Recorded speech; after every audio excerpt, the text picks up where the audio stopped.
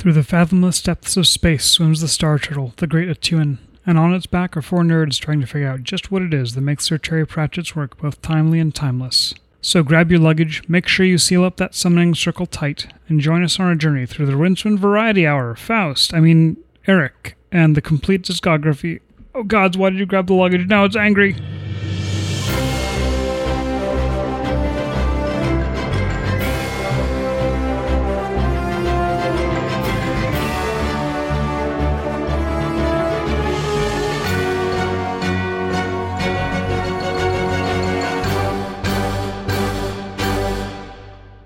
Okay, so tonight...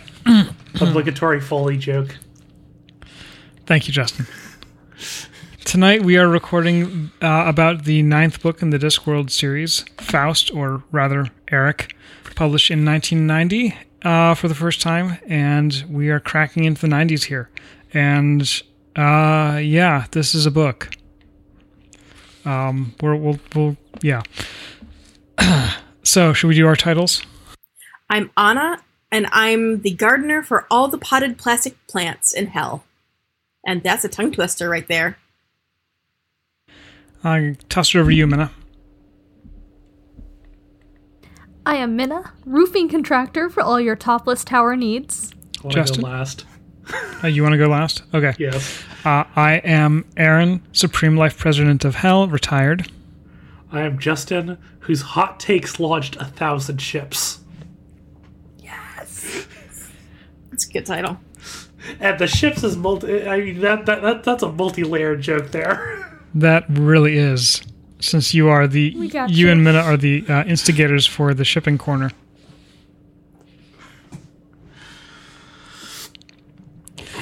Okay, so Eric is kind of more a novella than a novel.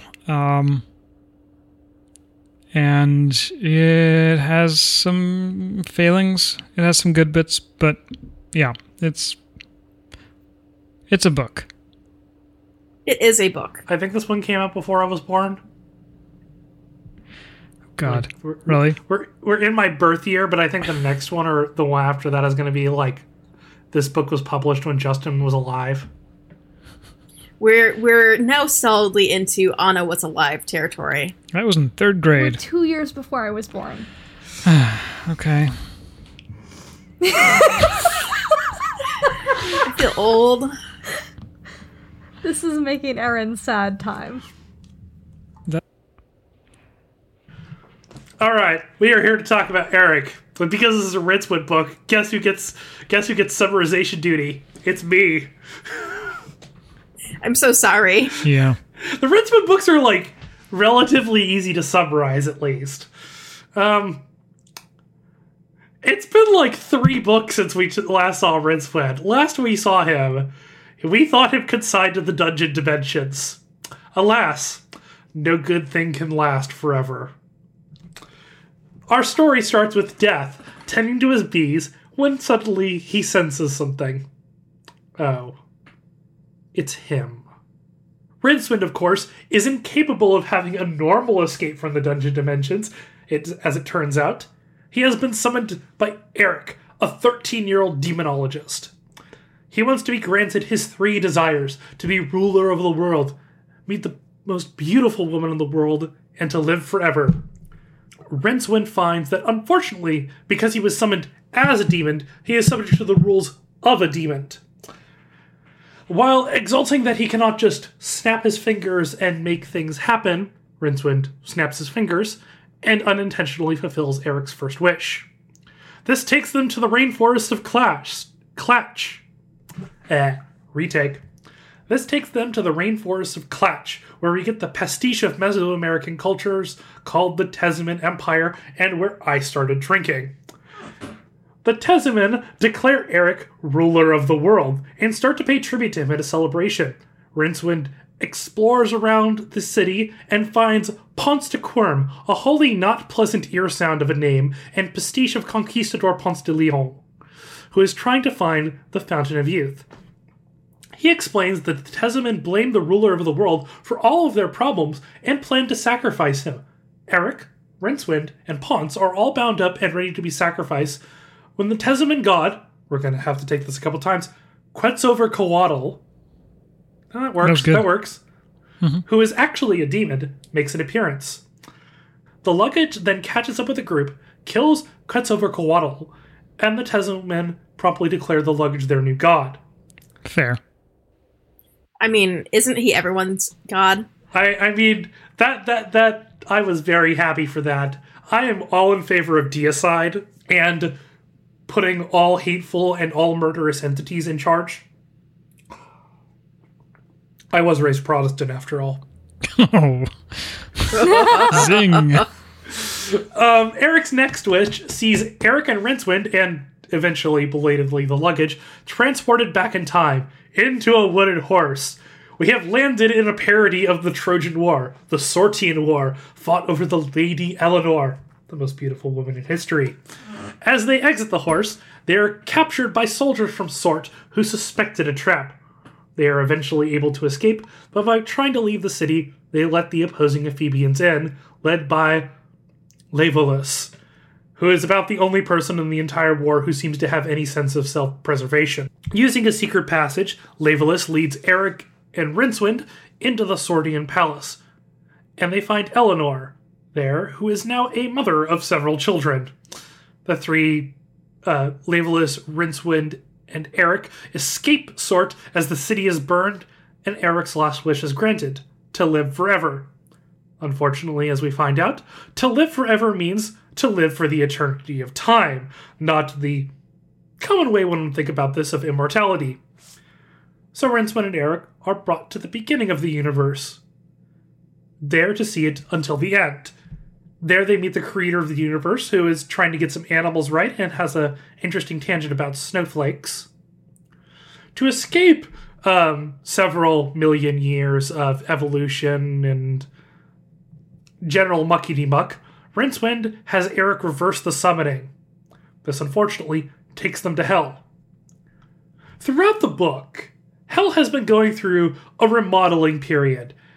The new king of the demons, Ostagul, has decided that to maximize suffering, the ultimate torture is boredom. Thus, we have increased a lot of bureaucracies and gotten some new, updated, modern management styles. We get some nice Dante references as Rincewind navigates Hell with the bureaucratic expertise of someone who has survived the Unseen University. Eventually, they escape Hell with the help of Lord Vasanego, who was also supplying Rincewind with his demonic powers. Rincewind and Eric have been a distraction for the numerous lords of Hell to make a revolt, who promote, air quotes, Astfagil to Supreme Life President, shuffling him off to bureaucratic work for eternity, while the rest of the demons move back to old-fashioned torture. Eric and Rincewind, meanwhile, are allowed to escape so word of Hell can spread. And that's Eric. It certainly is a book. Yeah. It's a series of plot events that happen to Rincewind. It sure is a bunch of events that happen in sequence, isn't it? We have a slightly more limited cast of main characters in this novella. Rincewind, Eric, and, of course, the luggage, along with a supporting cast of Ponce de Quirm and the parrot, whom we will probably reference once and never talk about again, and various demons. Parrot. There's also, I think, Ostwiggle, or however the hell you're supposed to pronounce that, is also deserves note, as he is a forward-thinking demon, and is referenced pretty often. Yeah. So Rincewind in this is slightly less OG Rincewindy and slightly more sort of self-aware Rincewindy, it seems like. He is, he's not pitiful. I think that's, like, the big distinction is he's not, like, horribly pitiful where I'm just like, I want to put him out of his misery and double tapping just to make sure. But yeah, Rincewind is a lot more, I don't know, it's like he's just less, like, he whines and moans a lot less, which is definitely a point in his favor. I feel like this is a little bit of the turning point where Rincewind goes from being just a whiny coward to being someone sort of ordinary and hapless to whom awful things happen. He sort of becomes a little bit more of the everyman. And I think becomes a little bit more identifiable for a reader, because you can kind of be like, oh, well, I would probably respond like that as well in this situation. And the luggage is just even more the luggage than in previous books. I stand my problematic omnicidal furniture. Transcends time, space, dimension, whatever, to get... It's not clear that it cares so much about, like, helping Rincewind so much as just getting near him in sort of a contractual obligation sort of way. Like, their paths intersect, but the luggage is mostly just there to be a lawnmower to anybody who is in that path. And then there's Eric. There's Eric. Yeah. Kind of a collection of 90s nerd tropes. Yeah, Eric isn't a character so much as like an archetype. Mm-hmm. Portrayed as sort of pasty and... I feel like in modern times, Eric would probably play a lot of Fortnite. It had a... I don't really know what like Fortnite is, but I think he would play it. Had a weird science kind of vibe. He's that specific genre of, like, I don't want to say Disney Channel original movie, but Disney Channel original movie where, like, some kid manages to make something that is much bigger than he can really deal with. Mm-hmm. Yeah, no, this is a reference that I 100% get. I mean, I guess it feels to me very much like a trope that was circulating in the time that this book was written. Oh, yeah, for sure. Yeah. Yeah, when I say Disney Channel original movie, I mean the ones that were kind of oldish when I was starting to watch them. Yes, we know Right. You're young. Terry Pratchett, make me your Cadet Kelly pastiche. Please! Wait. Monstrous Regiment spinoff. Oh, no. What? Did I make a thing? Maybe. No, I'm just daydreaming about what could be. It's fine. So yeah, Eric is kind of encapsulated by Justin's plot summary and becomes less and less relevant as the story goes, really. And we'll get into this, but largely I'm fine with that. Yeah. Yeah. Yeah.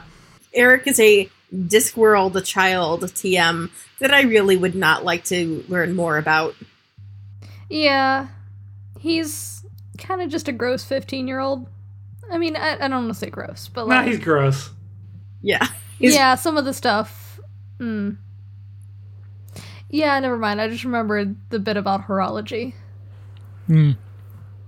This is I think also I feel like Terry doesn't have a super great handle on like ages of children, because I feel like Eric is much closer to being a 15-year-old than like the 13-year-old that he theoretically is.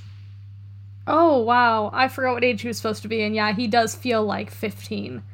Yeah. Yeah. I feel like Terry is bad at child ages. I mean, ask. Yes. I think that's like, that's a thing that I'm like, with a lot of authors, that's, reasonable. Like... Also Mort. Mort was also nebulously aged. Yeah. Well, and Carrot is like canonically 15 or something in Guards. That man is in his 20s.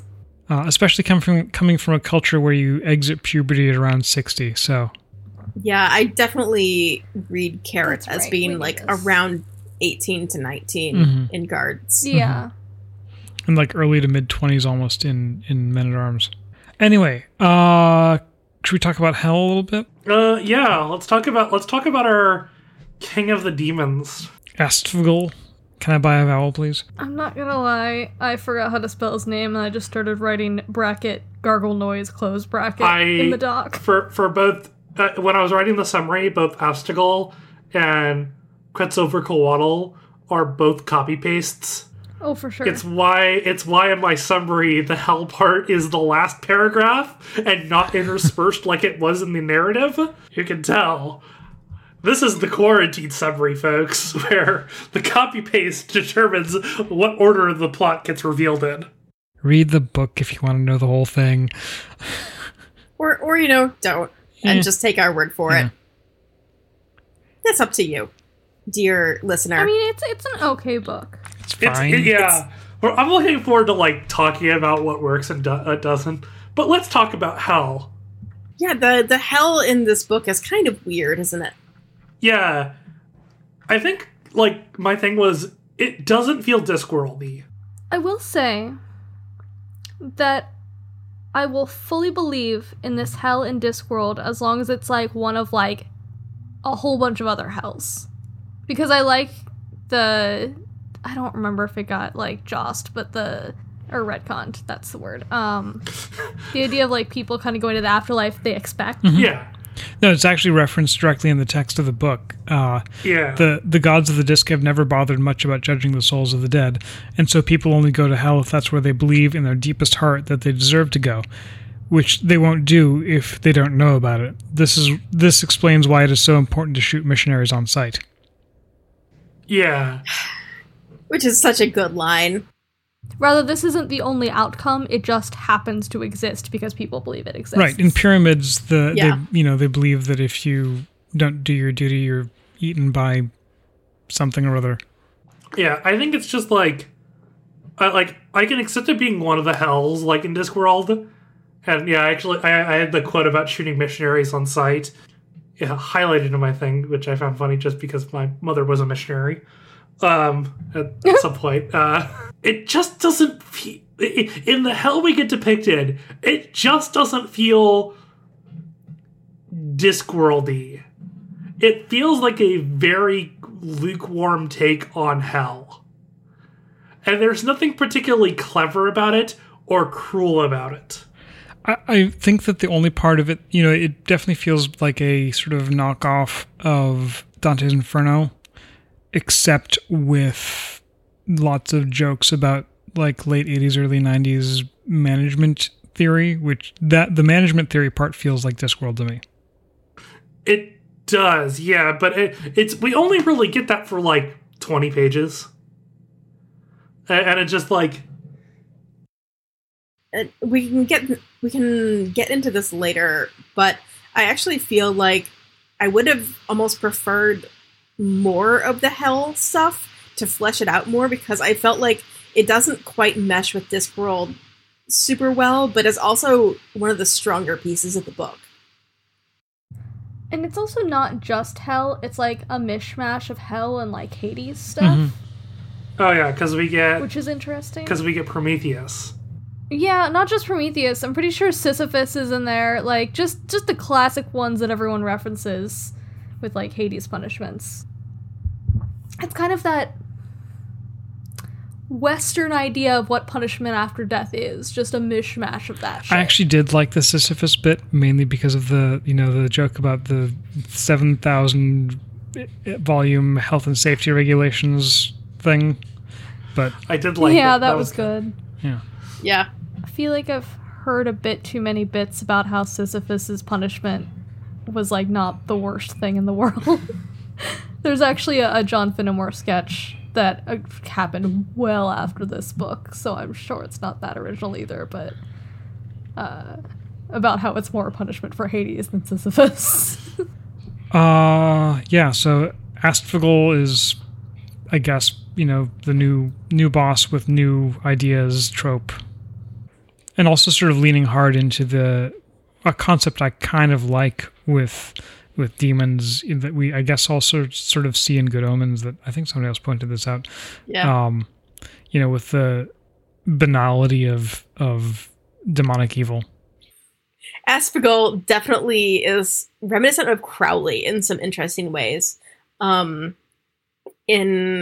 getting into that banality and the idea that humans are better at being evil than demons are. Mm-hmm.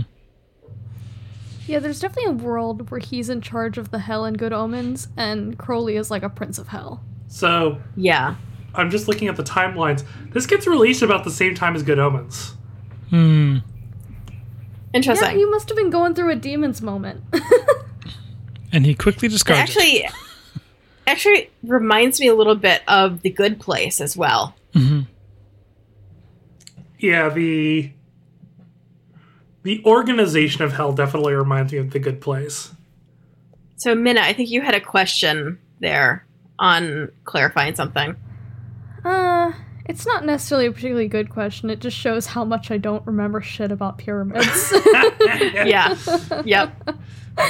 Yeah, Me, have we seen Sort before? I feel like I recognize the name. Yeah, because they were Sort fighting and in pyramids. Ephebe are still at war in pyramids. And they've now both weaponized the wooden horse in pyramids.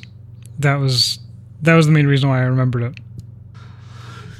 Remember, they're both sitting on opposite sides of the field, waiting on their own wooden horses. Yeah.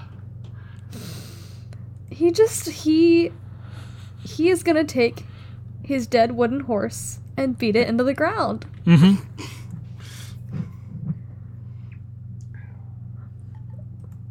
Legitimately, also along those lines, this is a side note. Also, there's like 2 lines from Faustus that he has now referenced like 4 times in this book, and at least once in Weird Sisters, I swear to God.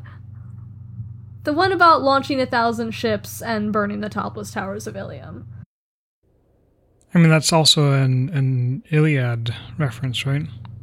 Well, yeah, no, just specifically the phrase. Okay. Like the phrasing is specifically from the Marlowe play, I think. Was this the face that launched 1,000 ships and burnt the topless towers of Ilium? I think it's probably, it's one of those lines that sort of probably just sticks in your head when you get a classical education. Yeah, it's definitely surpassed the play. Yeah. I think. So should we quickly dance through the impressions? For my part, I thought that Terry seemed more enthusiastic about Rincewind as kind of general concept and character than he was way back in Sorcery. It's a weird jaunt of a book, but I think Rincewind is better characterized overall. He's a little bit more relatable. Terry's leaning more into the sort of normal person with normal reactions, which is scream and run away, than being actively cowardly, which I think is a better look for Rincewind. And it's a strange book. Eric himself is not good, and that whole Mesoamerican thing that we will, I'm sure, talk about was that I could have done without that completely. That was not good. Yeah, like I remember being vague. I remember finding this book funny when I read it. It's a Rincewind novel. It's fine. There are some very funny bits. There are some moderately funny bits. There are some bits that we could do without. It doesn't feel like a Discworld novel to me so much as like Terry fanficking his own OC. I don't know. Because even Eric, who the book is named after, just feels like yet another plot that is thrown at Rincewind as opposed to anything really meaty. Yeah, and there's a lot of funny bits. I will say, I have turned a corner where Rincewind gets mentioned, and now I'm like, oh, cool! Which is not a place I ever expected to be. I know, like, at some point, I think when Death got summoned in there where he was like, it's going to be Rincewind, and I was like, yes! Even though I knew that's where it's going, you know? How much of that is just enjoying the friendly antagonism between Rincewind and Death? Do absolutely love that rivalry. But also just like when you realized a 1 in a million chance, and then you realize, oh yeah, this is how Rincewind gets into this situation I know he is going to be in for this. Also, still love the luggage. There are some, you know what? You know the luggage is going to show up and smash through something, like Kool-Aid smash through something and save the day, but you still get excited when it happens. Mm-hmm. It's a good boy. It's one of those things, and I think I mentioned this later in the forum, but like, where something becomes enough of a recognizable formula that you just start getting happy about it when it shows up. So, I like Rincewind more here. And I think I am the most vocal detractor of Rincewind shit on here. I think he is bridged to somewhat entertaining and not just eye-rolling. Like, he's forced to interact with shit, and that's good. It still, however, is the Rincewind novel format of there is a few subsequent situations that Rincewind gets introduced to, they happen, and there is the sketching of a plot behind it. Which is really weird. It's just like every single book has followed that pretty much to a T.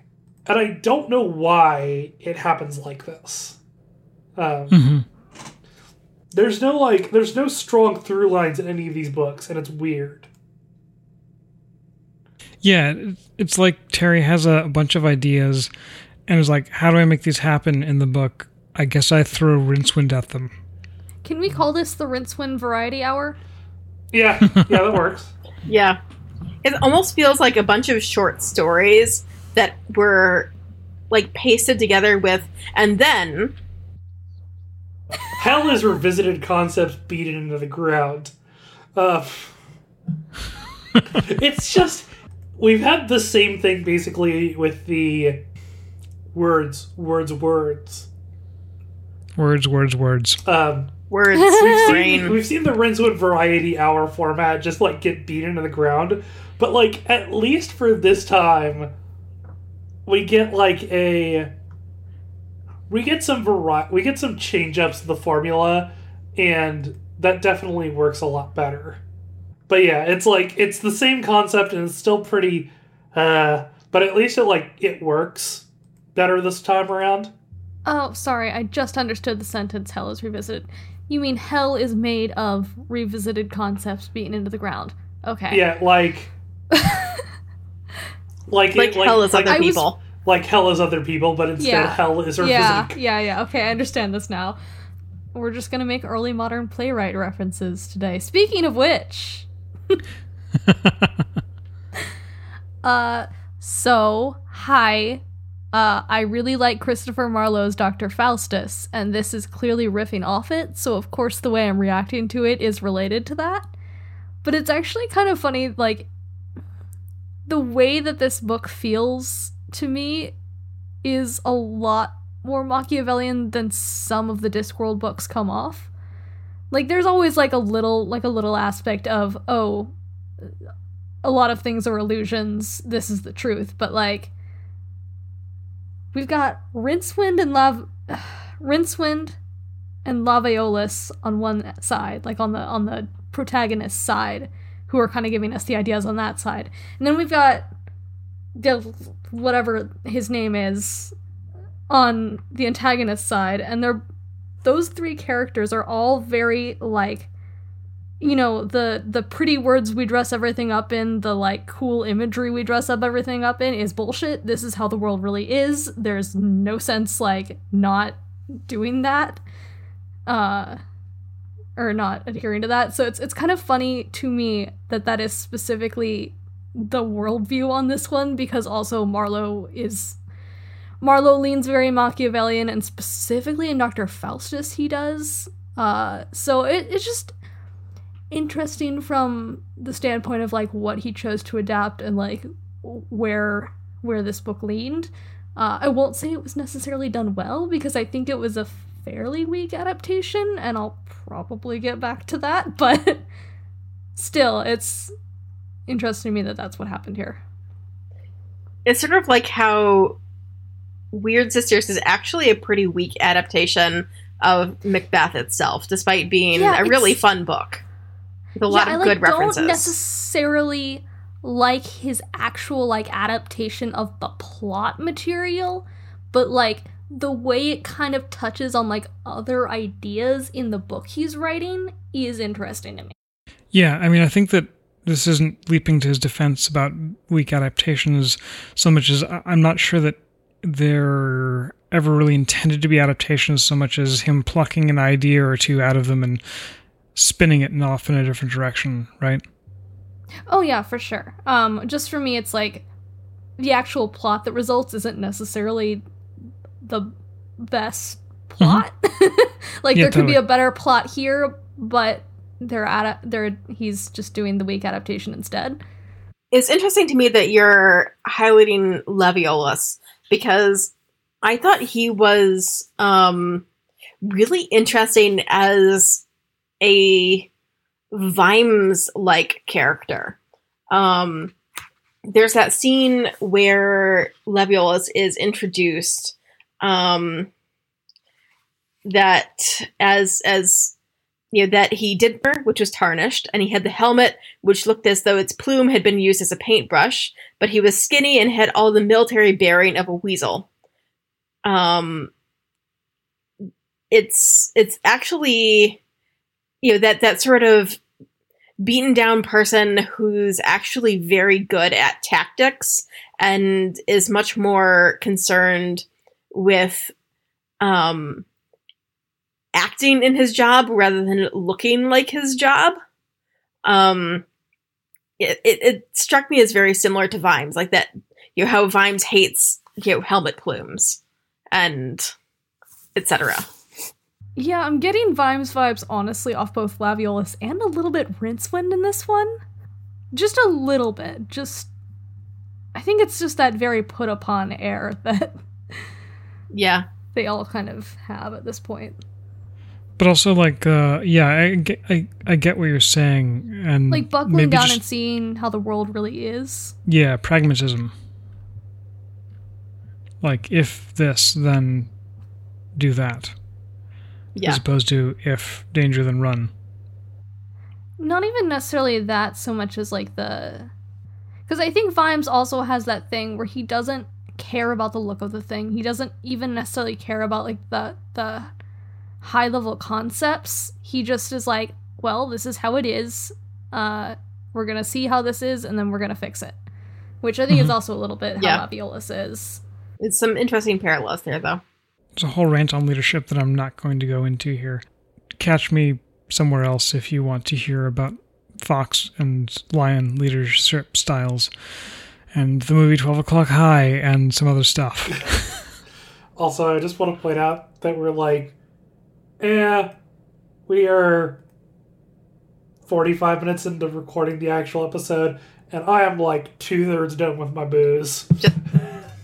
Uh-oh. Just gotta get more booze. We better hurry up then. Well, we don't have anything under what are the other main themes of the book. There's not a lot to go with. I phrase my theme section well. I feel like I wrote it better, but whatever. We all know I'm a better writer than I am a speaker. We're getting our Faust Dante crossover mismatch, which I think both of them aren't served well by interacting with each other. If you pick one, it's a better fit than both. Yeah. But that is mostly just my take from the book, is that if you're gonna go Faust, go full Faust. But don't toss the Dante in. They're two different writers. They're two different things they're trying to do. What is a guy dragging all of northern Italy in 3 books? I'm assuming that's Dante. Yes. Dante was I'm going to write about people I'm gonna write about people I don't like. Oh, what circle of hell is the mayor in? I agree with you. The Faust stuff is like a lot lighter than it should be. Probably partly because Rincewind is doing the Mephistopheles role, which is Rincewind could not be intimidating if he tried. I don't even think Mephistopheles is necessarily that intimidating so much as like he adds a lot of the actual pathos to that, oddly enough, the grounding to that story. Whereas Rincewind, I mean, I guess Rincewind is the grounding factor, but he's just like not. I don't know. The hell stuff is not. We're not going to like get like a serious emotional connection to it, if that makes sense. Which you don't have to, but it would be more fun for me personally if it did. Like between him and the way hell is, like we never take that particularly seriously. Yeah. I say seriously. I keep saying seriously. I just want that emotional connection. Like when Discworld like hits that emotional connection that like ties in with the comedy, that's when it gets good. The book has such a weird length. Mm-hmm. Yeah, like 100%. I think it would have been, in some ways, better if it was shorter and more to the point. It would have been kind of concise and funny, and had the good goofs.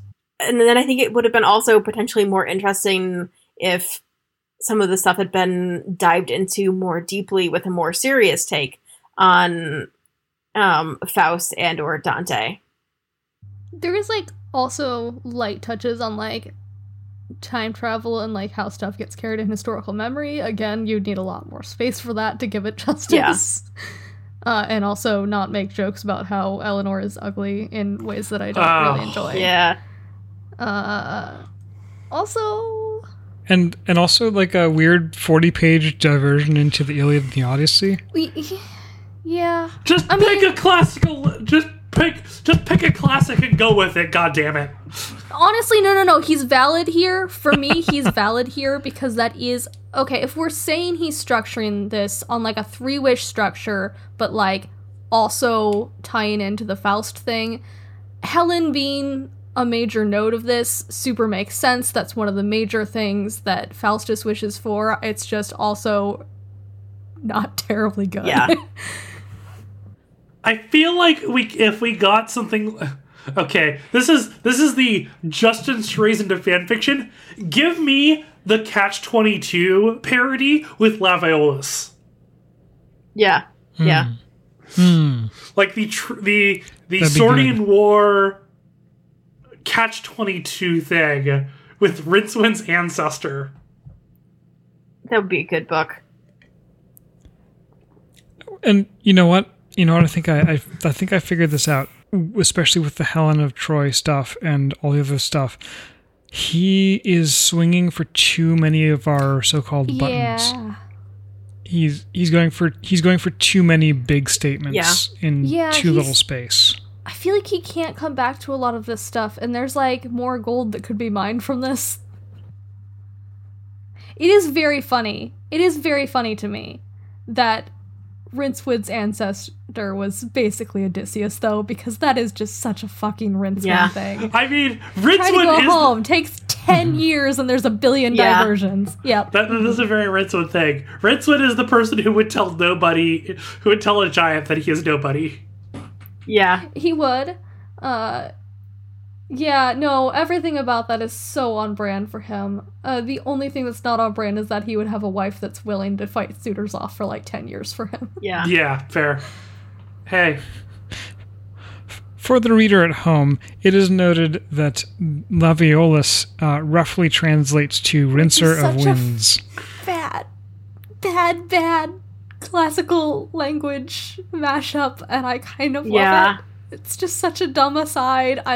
And super close to in mouthfeel to Odysseus. I do have to ask a question, because this is the only time we're gonna probably get to reference classical Greek stuff here for a while. What direction does a Cyclops wing their eyeliner? Both sides. Well, it doesn't matter because no one will insult them anyways. Sorry,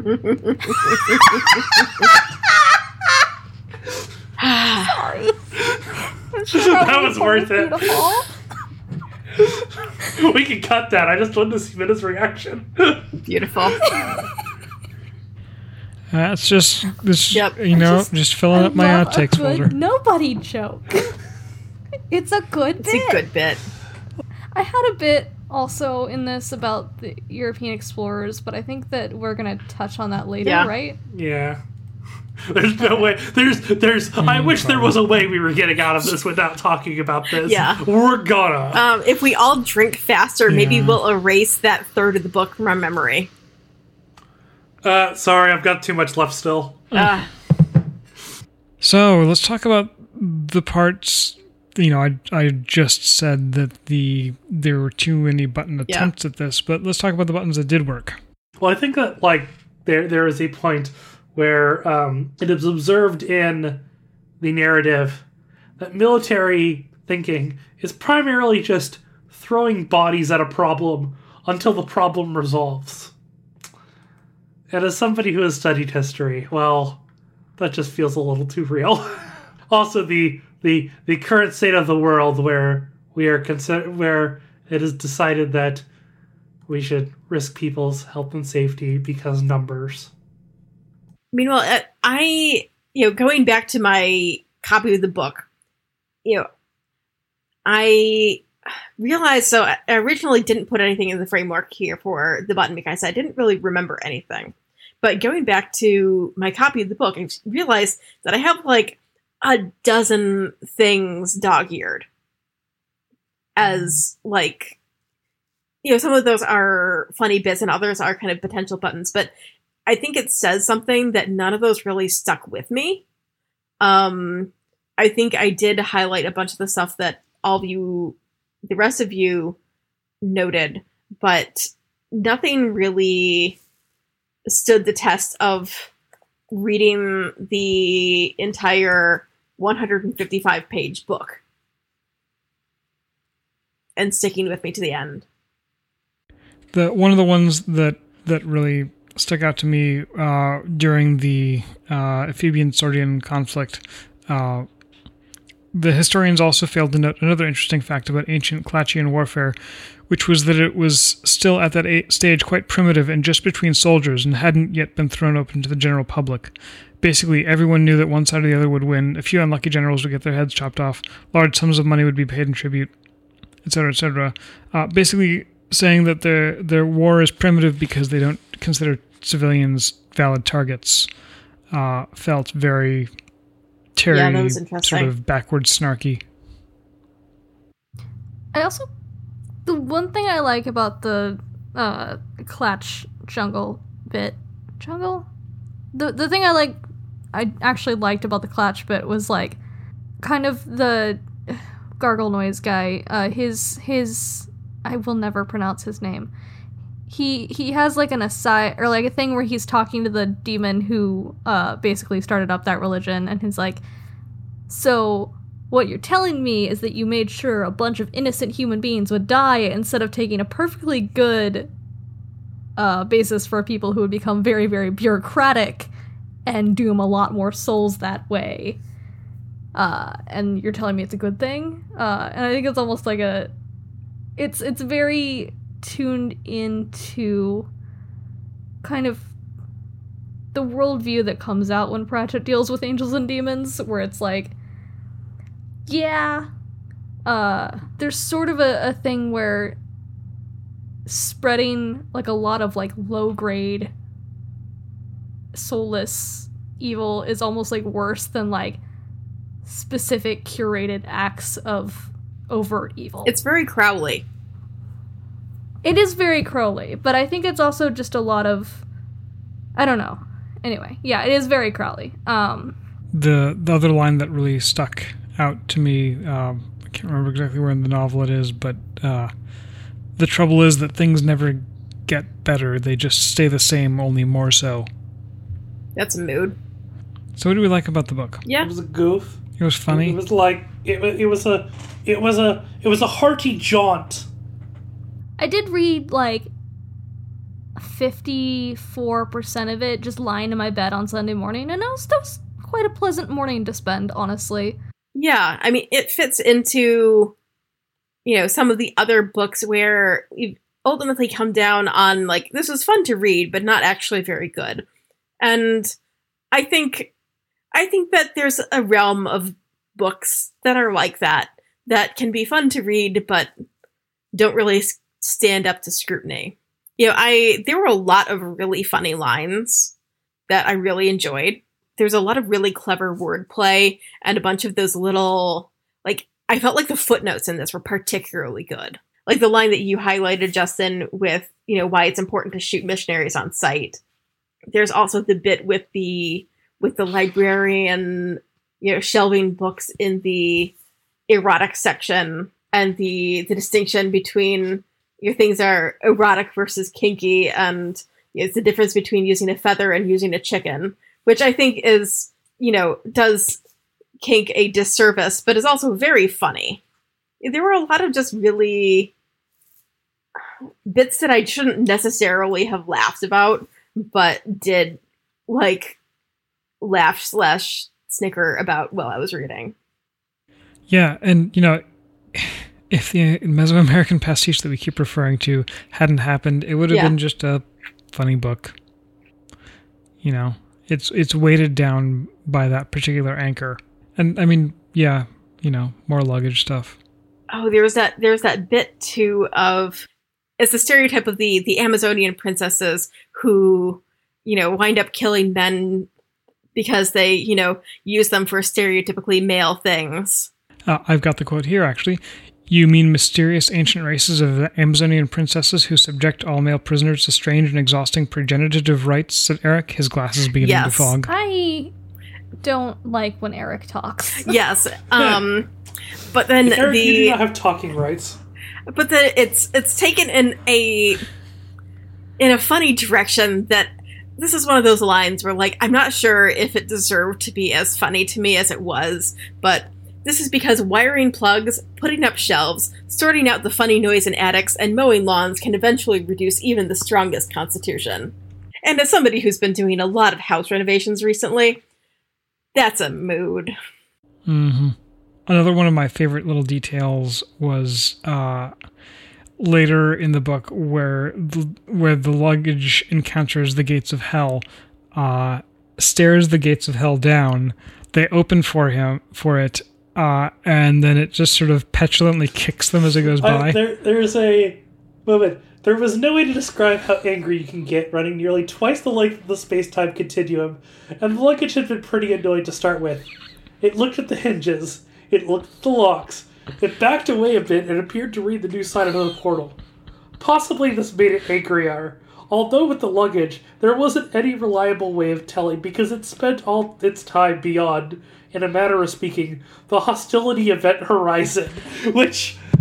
My child! Love that phrase so much! Yep. Okay. My favorite passage, and this is so silly, because it's not necessarily important, but at some point, the creator of the universe gives Rincewind an egg and crest sandwich. Oh, yeah. And then the world circles back around from the end of the universe to the beginning of the universe, I think? Or no, they've gone back to the beginning of the universe, That's right. And then he, considers this sandwich.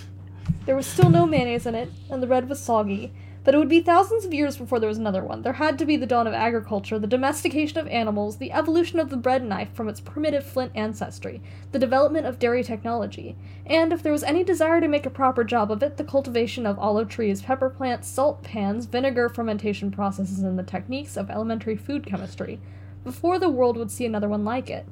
It was unique, a little white triangle full of anachronisms, lost and all alone in an unfriendly world. He bit it anyway. It wasn't very nice. Yeah.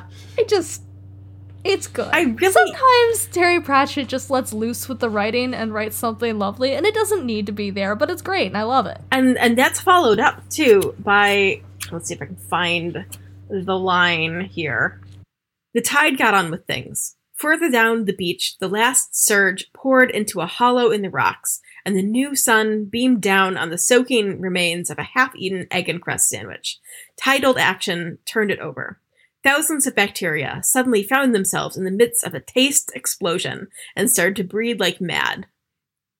If only there had been some mayonnaise, life might have turned out a whole lot different. More piquant, and perhaps with a little extra cream in it.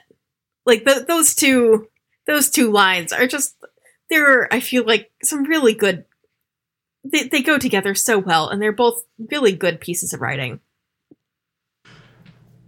Okay, so let's just go through other things. Asphodel spends a lot of the book chasing or trying to figure out what the heck Rincewind is. So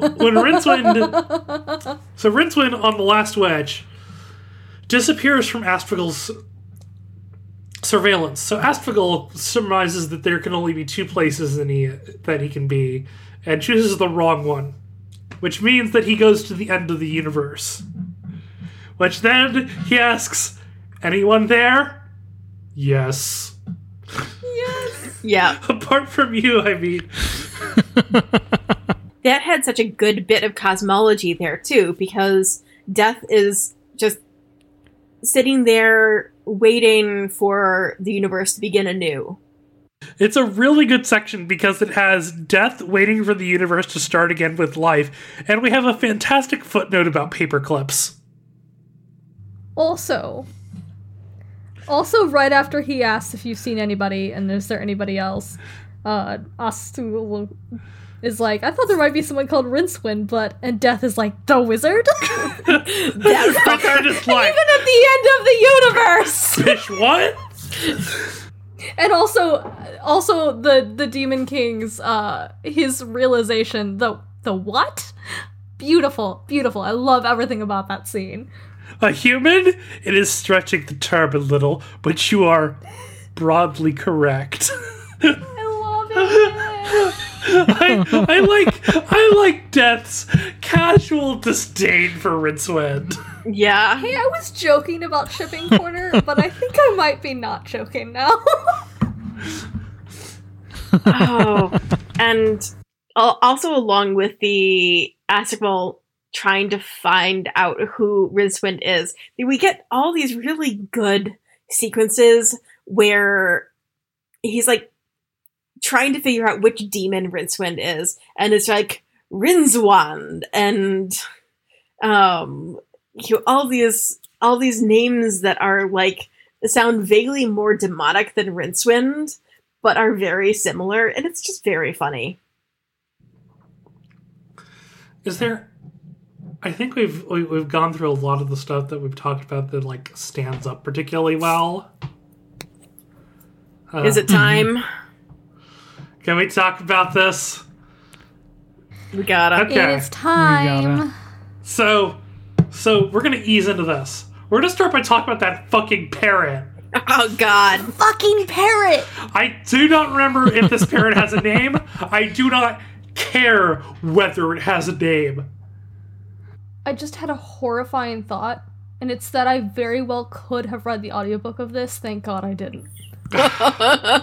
So, listeners, there's a fucking parrot in this book. But unlike... It talks, but unlike the, like, funny stereotype of, like, the parrot repeating shit, the parrot is intelligent, but with a limited vocabulary. What's the name? Instead of using that limited vocabulary for humor, Terry just, like, has the parrot say, "What's that? What's that? What's the name?" Whenever it can't think of the name of something in its vocabulary. It is annoying. It is a bit that was not funny the first time. And I might have cheered when that parrot died. Yeah, same. I mean, I think everybody in the book cheered when the parrot died and, like, heaved a sigh of really when it came back. It's just, it was not good. I would very much like to read reviews of this book when it came out, because I too would like to know who else wanted to fucking kill that parrot. Terry, you're from the nation that brought us. He's pining for the fjords. Do better, Terry. Yes, you are from the nation that has brought us the best parrot humor. See, I wasn't thinking about the dead parrot sketch because I still haven't seen the dead parrot sketch, but I was thinking about Iago, and that made it worse. Like, not Shakespeare Iago, Aladdin Iago. Ah, yeah. What? You said that there might be a resemblance? Which I think this still predates by like 2 years. It does. There's bad parrots out there. All parrots are bastards. All parrots are parodies of themselves. That was a really bad pun, and I wish to not have said it. Okay. Yeah, I'm not touching that one. Okay. Now let's talk about the... what are their names again? The Tezemen. Yeah. And Quetzalcoatl. Empire.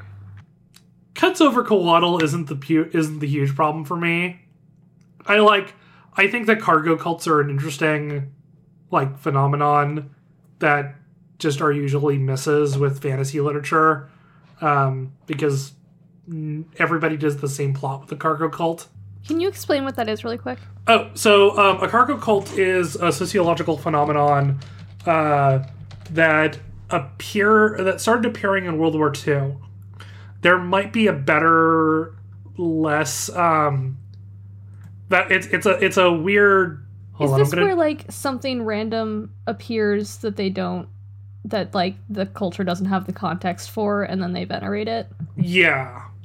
Which it became a really big thing in World War II because isolated islands would see planes getting shot down and shit and crash land on their island.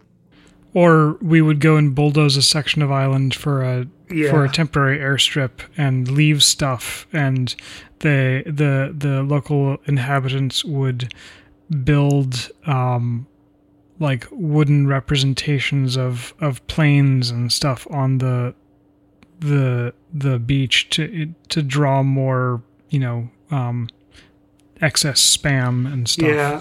Wasn't there also a bit of the sort of, we have to provide for and civilize the various peoples of the world of dropping in Bibles and food? That's a little bit. I think that's a little bit later. That's that's different. The main thing is that there's no context for these, and it's typically how outside sources will get weirdly contextualized within a culture. That's not quite what we have here, but it's similar. Oh God, is them worshiping the luggage a literal cargo cult? I hate that. I hate that that's true. Oh boy. I'm gonna go beat myself over the head with this rum bottle right now because I hate this. I don't necessarily think that Terry Pratchett meant that joke, but that might be the best joke related to it in the whole book. Yeah. We made something good out of all of this. That's become such a tired trope that comedy, fantasy, and sci-fi just ends up making the people that worship the thing look dumb, basically. Yeah, it's a very used in fiction a lot of the time. It's very racist. Yeah, it is a real sociological phenomenon that happened. Yeah, for sure. And I'm sure it's very interesting. I've only now heard of the phrase for it and the context. I think there are ways you can implement it in fiction that are interesting. I'm going to go on a brief side tangent here, but in the Delta Green role-playing game universe, alien technology causes a weird cargo cult, amongst humanity. Because we don't have any way to textualize it, and it's a thing that, it's a tube that basically kills people. Oh, hey, it must be magic and stuff.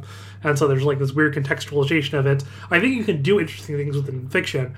I think that for sure, when it's implemented without the realization of where it comes from in the real world, it leads to stuff like the Tezemen, where we get a lot of very.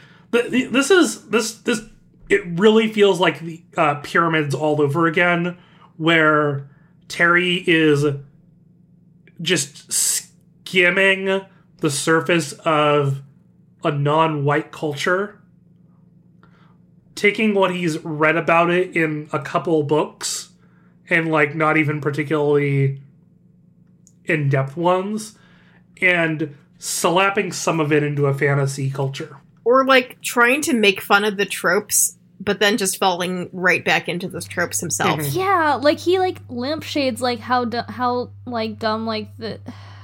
Okay, I'm gonna have to dig into that with Ponce de Quorum, but yeah, no, he like lampshades how bad it is that like people have these stereotypes, but he just uses the same goddamn stereotypes, and I'm like, this isn't enough.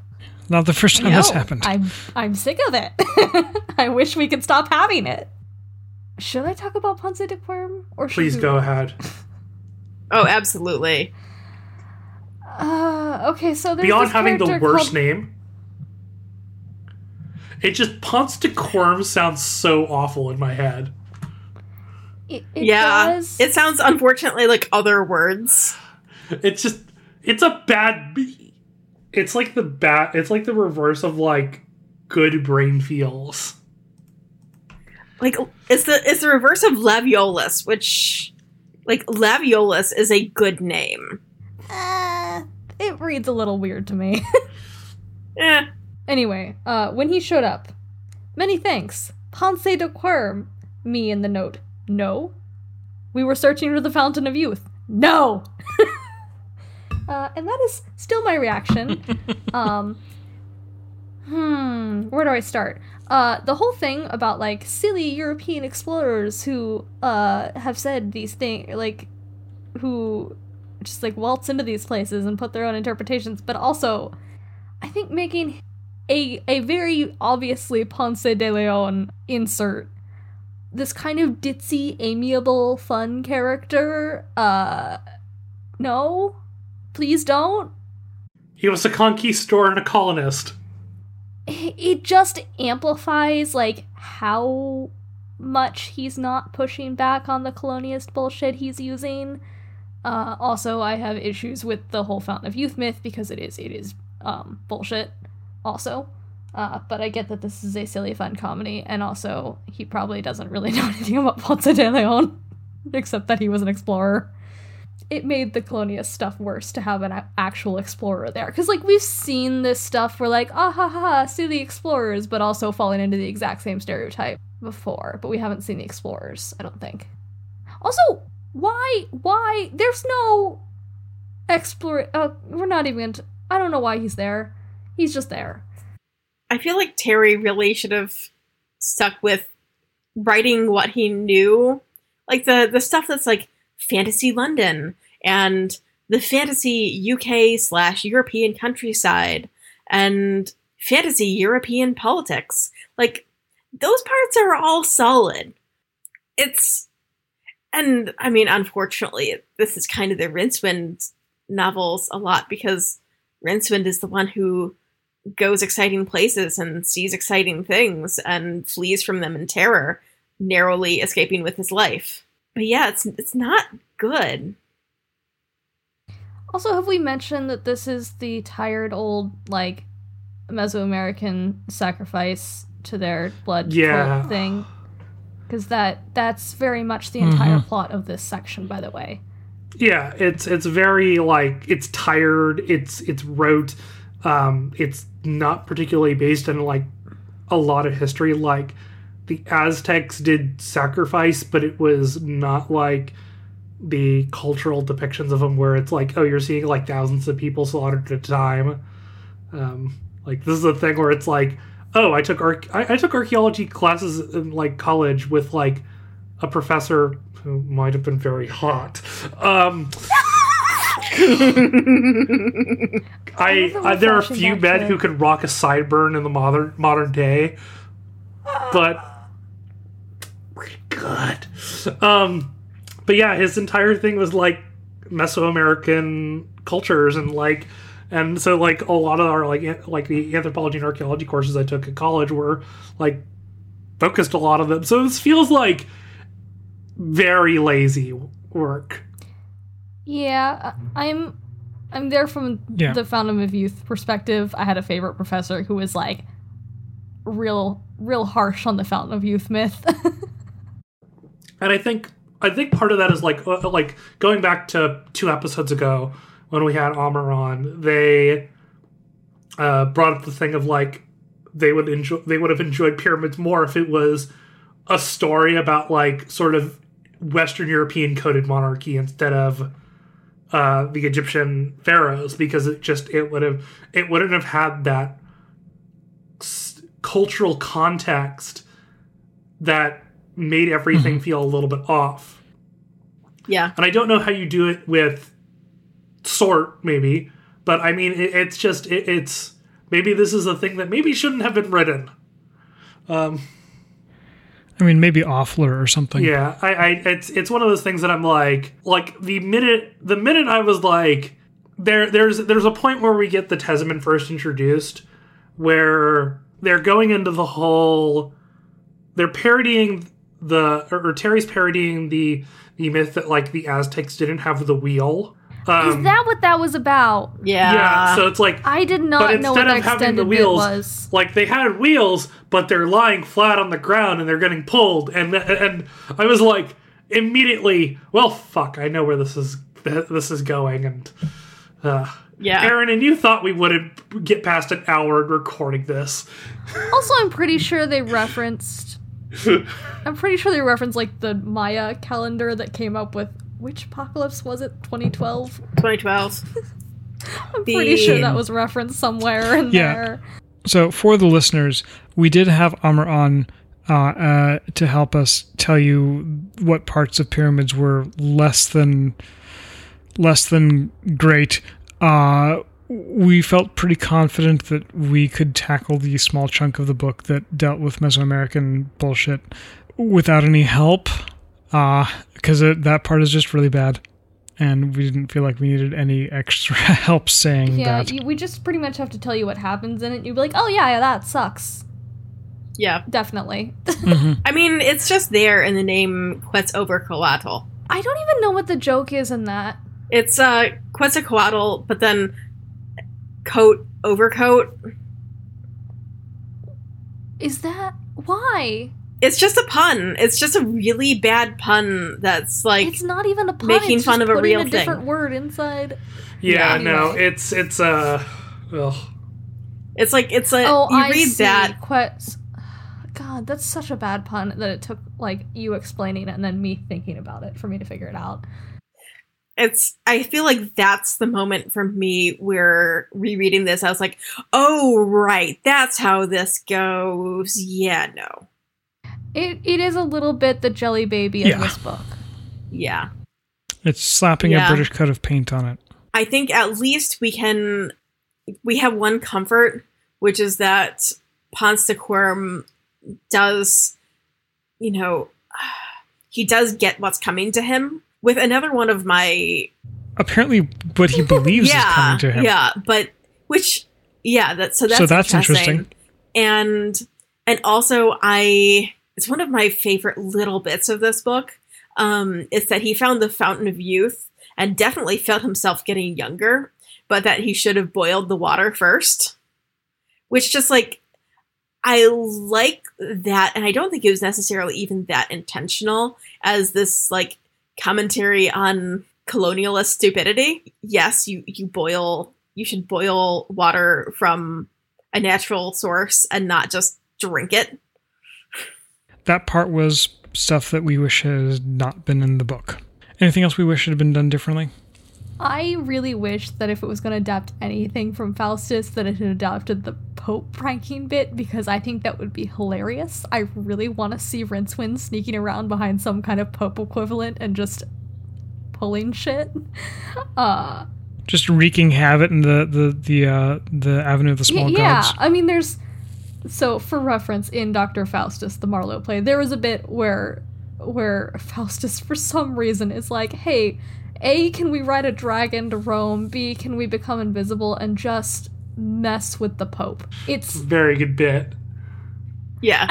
So bouncing off that, and I did in the doc bounce off that, I kind of wish just there'd been like an ounce of mischief in the Faustus character, because there's so much fun bullshit you could get up to with a demon giving you the powers of a demon, and they just don't. Yeah. They're very boring wishes, and they have very boring ends, and I get that there's a point to that, but we could have had it all. Yeah, I think that gets back to my point of this book should have been either shorter or longer. Like, shorter and it would have been the fun goofs, and longer and it would have actually been able to, like, do anything fun. Like, there could have been a point where Eric realized, oh yeah, these wishes aren't any good. Let me desperately claw for something that will be good. But also it was kind of tied to the 3-wish structure for some reason. Yeah. Presumably just give the book structure. The other thing that I think definitely could have been done better is the whole Eleanor bit. Because it's almost something decent. Eleanor being the Helen of Troy analog. Right, that we get to that bit and see that, you know, she's aged and, you know, has kids and her figure might not be what it used to be, and it's kind of just played off as like an ugly joke, which is not good. Whereas she has a mustache, and I wish she would stop doing that joke. Whereas I feel like it actually could have been a little bit of a actually interesting commentary on the Odyssey and the Iliad of, you know, this war is going on for a really long time. Like, do you actually expect Helen to stay completely unchanged and static? Yeah, I do. There is a seed of something where it's like, because in all of the source material, well, I don't know about the Iliad and the Odyssey, but definitely in Faustus, Helen is pretty much treated as like a trophy, like a symbol, something on a pedestal, whereas it's like, oh, here, she made a choice, and these guys are just fighting over her because they want to fight over her. Right. Like, where it, like, because they want to fight and they need an excuse. Yeah. Yeah, it, like, kind of gives her that, like, agency, which is nice. Mm-hmm. I just wish it didn't also do it with the accompanying jokes. Yeah, that it's almost saying something real, of, like, it's just so close and misses the mark. Despite it being a short book, there's quite a few things packed in here in terms of references. Yeah. Helena the Henna-haired what's name? Sorry, Justin. Shows up at some point in a cameo. Does she? When the fuck did Helena show up? I probably just It's like at the very beginning, forgot. I think. That's why I Page forgot. 5, yeah. Helena the Henna-haired Harridan. Oof, that's in a quiet corner of the mended, because it's when That's Rincewind right. is pan-dimensionally running. Yeah. Whoa!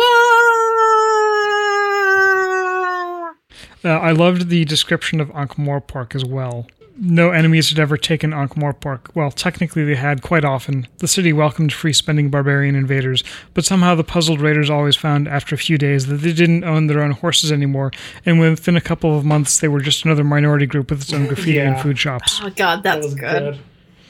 It's a good line. Ankh-Morpork always wins. Also, did anybody else notice that the Rite of Ashkent doesn't so much bind death as just to have him show up? Yeah, that's a thing. That's a fun little bit. It's just like, you know, the equivalent of just like texting death and being like, "Yo, You up? It's the rite of Ashkin death over. oh, That was really, I really will bad. walk I'm so over sorry. to I will walk across this entire Walk country. to Florida, I dare you. I will face God and walk backwards into Florida. I would sing and I would walk 1,000 miles, but we don't have the rights for that." We were talking about footnotes, and the footnote near the beginning that obliquely, embarrassingly talks about the wizard's role in sorcery was pretty spectacular. God, yeah. That everybody was definitely not there at the time. No siree. They were off sick, visiting their aunt, or doing research with the door locked while humming loudly and had no idea what was going on outside. God, Furthermore, that's a mood. there had been done some desultory talk about putting up a statue to Rincewind, but by the curious alchemy that tends to apply in these sensitive issues, this quickly became a plaque, then a note on the roll of honor, and finally a motion of censure for being improperly dressed. Is he improperly dressed because he's not wearing his socks? Yeah. Oh. This book has some good bits. Yeah. Every time Death mentioned Rincewind was a reference I enjoyed. Yeah. Death saying it would be 1,000,000 to 1 chance. Yes. Exactly 1,000,000 to 1 chance, and everybody you know says exactly what's going to happen. Yep. That's another one of those things where it's like, I suddenly know what's going to happen, and it makes me happy. Yeah. I enjoy that sometimes. And this is where I feel like this is a book that had promise. And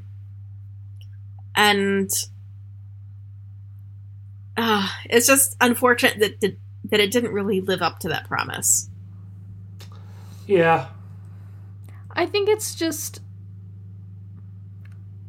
honestly unfortunate that we're reading every single Discworld novel and doing a deep dive into it, because I mean, this is like fine for 1990. Yeah. But we're also doing a podcast episode on it. So. I like the book I'm concurrently reading, because I'm actually like starting to read non-Discworld stuff because I have time now. Is I'm reading this at the same time as Gideon the Ninth, and it's just which is a good book. It was a chore to not just like get that horny skeleton book in my eyeballs, and instead I had to do it with Rincewind and his goofy ass. Horny 13-year-old. Yeah. Which is one of those things that's like, okay, can we go on this tangent for like 30 seconds? Yep. The floor is yours. Rincewind is a bad fuck-up character because Rincewind does not have any perceivable goals. Gideon is a good fuck-up character because Gideon is a piece of shit, but Gideon actually wants stuff out of life. Justin, stop banging your table. Sorry. Shame on you, Justin. I'm very... This is one of those things where I'm just passionate. like, I'm very particular about my protagonist. He's not a great protagonist. You are an individual who say. talks with your hands. Rincewind is a antagonist. Or just an agonist, maybe. See, that's another thing against my like agonist. idea of like a mischievous foil to Rincewind in this. If like you had a protagonist who wanted things that weren't dumb bullshit, Yeah. Rincewind would actually be a really fun foil for that. But unfortunately, I think he has to be the protagonist in this because Eric has absolutely like no character outside of being kind of a gross 15-year-old. Yeah. Yeah, he's a damn God, sock. can you imagine if Moist had summoned Oh, Rincewind? my God. Oh, that's a good book. That's a book I good would book. read the fuck out of. I want it now. Oh my god, that's a good book. Shit. Sorry, Justin. You'll get that reference in about 2 years. Yeah. Oh, that just revolutionized that concept for me. I think Justin Hitting just my did head that against enough. the desk. Thank you for not actually I'm doing not that. actually hitting it because I didn't want to cause waveforms, but Although, I think that Moist also probably wants to not be doing this about as much as Rincewind. But I feel like a Moist spoiler. would... Yeah, I feel like broadly Moist would see the opportunities present in this situation and be clever. Yes. So, yeah, because you need somebody who's pushing forward so that Rincewind can backpedal. Yeah. Eric is intelligent, but he is not clever. And that is the problem. As most 13-year-olds are. I don't know. I a lot of 13-year-olds are dumbasses. Just personal experience. Yeah, I mean, we've all been there. Yeah. Yeah, I was 13. I was a huge dumbass. Oh, as was I. I was justifying flunking all my classes as maybe if I get kicked out I can go back to my old school, which was also a private school and would not have... 13 is a real supremely dumb age to be.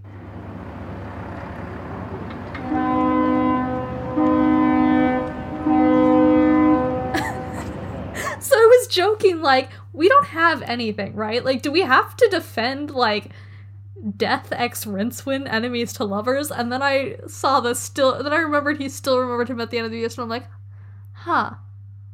Maybe? I like them as, like, enemies, but, like, fond enemies. Enemy mine.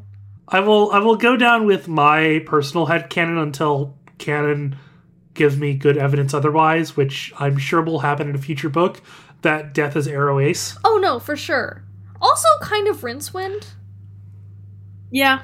Yeah, no, Rincewind feels like Can they be very, like, platonic aromantic. life enemies? Yeah.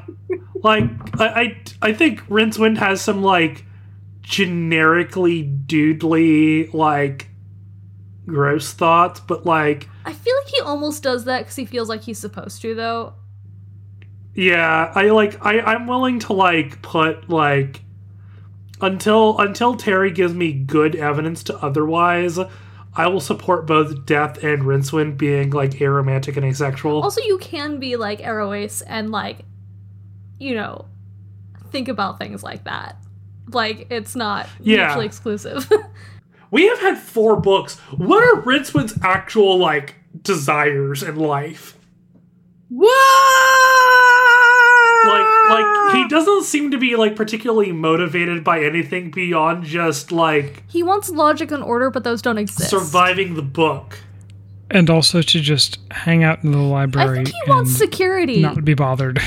I think that's what he wants, but he can't have it because he's Rincewind. And at this point, he's been running for his life through the dungeon dimensions for X number of... however long time works there. He seems genuinely happy when he's just getting to, like, bum around the library and go for a drink sometimes. Yeah. And perform appendectomies. That pun. I'm just checking here. What's the next Rincewind book that we've got? I'm just curious. Is it Interesting Times? Wikipedia will Oh god, is it Interesting Times? No, we're gonna need a sensitivity reader on that one. Yeah. We've got 7 books between there then and now, so I gave this book 3 out of 7 deadly sins. I gave it 4 out of 9 circles of hell. 450,000 out of a million chances. And I gave it 1.4 out of 3 wishes. We're actually very consistent. I mean, I'm wondering if there's some flocking going on.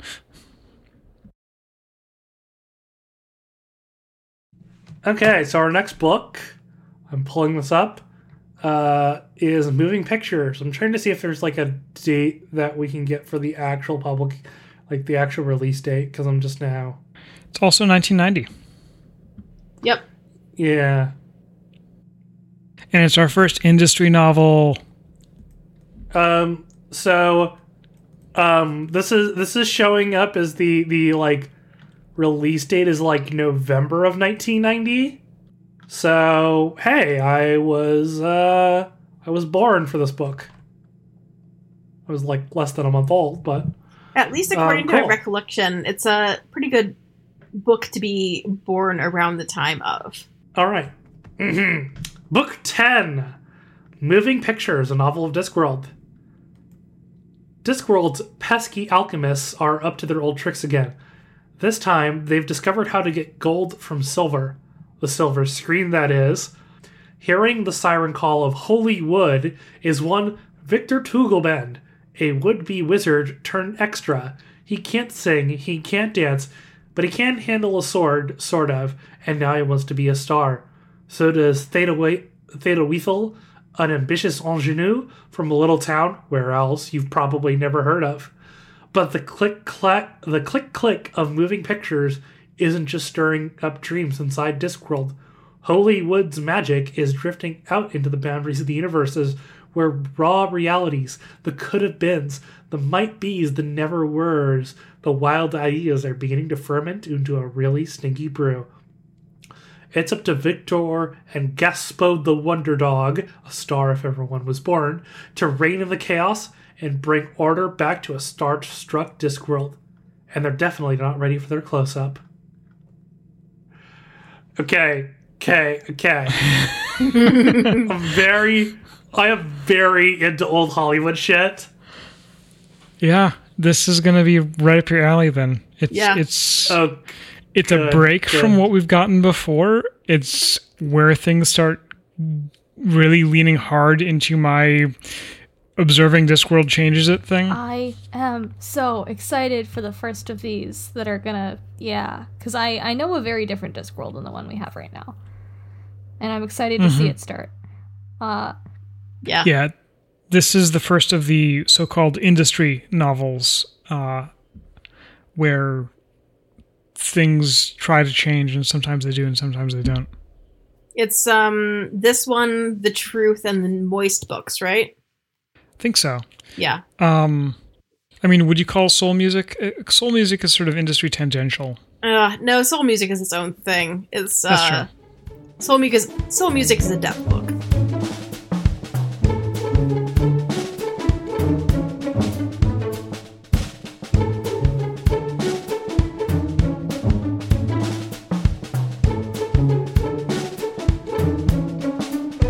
The Complete Discography is an independent production by 4 people who just really like these books. All opinions expressed during the show are our own. All quotes from primary or related works are used under the Fair Use Doctrine and remain copyrighted by their original owners. The music from this podcast is sourced from Incompetech. That info can be found in the show notes. The rest of it is distributed under a Creative Commons 4.0 Attribution Non-Commercial No Derivatives license. Share it. Please share it. But say where you got it, don't make money off it, and don't change it. Connect with the show at ATUINPod, which is ATUIN_POD, or email us at atuin.pod@gmail.com.